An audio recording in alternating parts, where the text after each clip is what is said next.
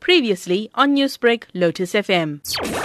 Tomorrow, Narendra Modi will log extra hours as he heads off for the UN General Assembly. But even before the flight could take off from New Delhi, his Pakistani counterpart Imran Khan set the agenda in an interview to Al Jazeera TV station. The agenda is to push Pakistan to disaster. So there's no question of talking to the Indian government right now after they annexed Kashmir illegally against the United Nations Security Council resolution, which had guaranteed the people that they would be able to hold a referendum and plebiscite to decide their destiny. So they have unilaterally not only broken international laws, but also their own constitution. So there's no question of talking to India in these circumstances. Pakistan says it has had extensive consultations with 35 countries on the condition in Indian Kashmir, and Washington-based analyst Rick Rizzo forewarned India to be on guard at the UN meet. I certainly expect that Pakistan will focus almost exclusively on Kashmir.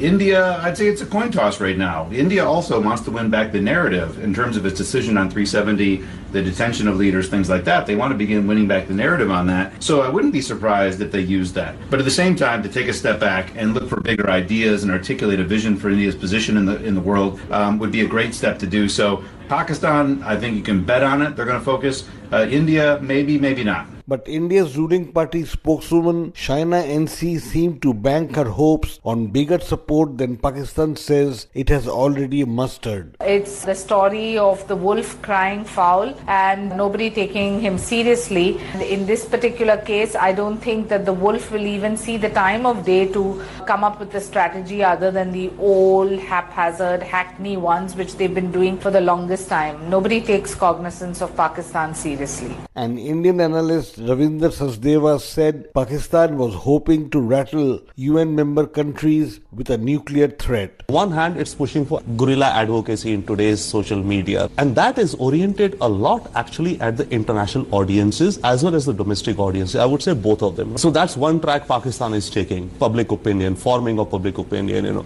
creating churn, turmoil, chaos through public opinion. And the second one is the very nature of this nuclear threat. On the ground, Kashmiris stared at a bleak future. Apples were rotting on the branch and their hopes of transporting the prize produce to faraway markets fading by the hour. For Newsbreak, this is Rana Sen reporting from New Delhi. Newsbreak, Lotus FM, powered by SABC News.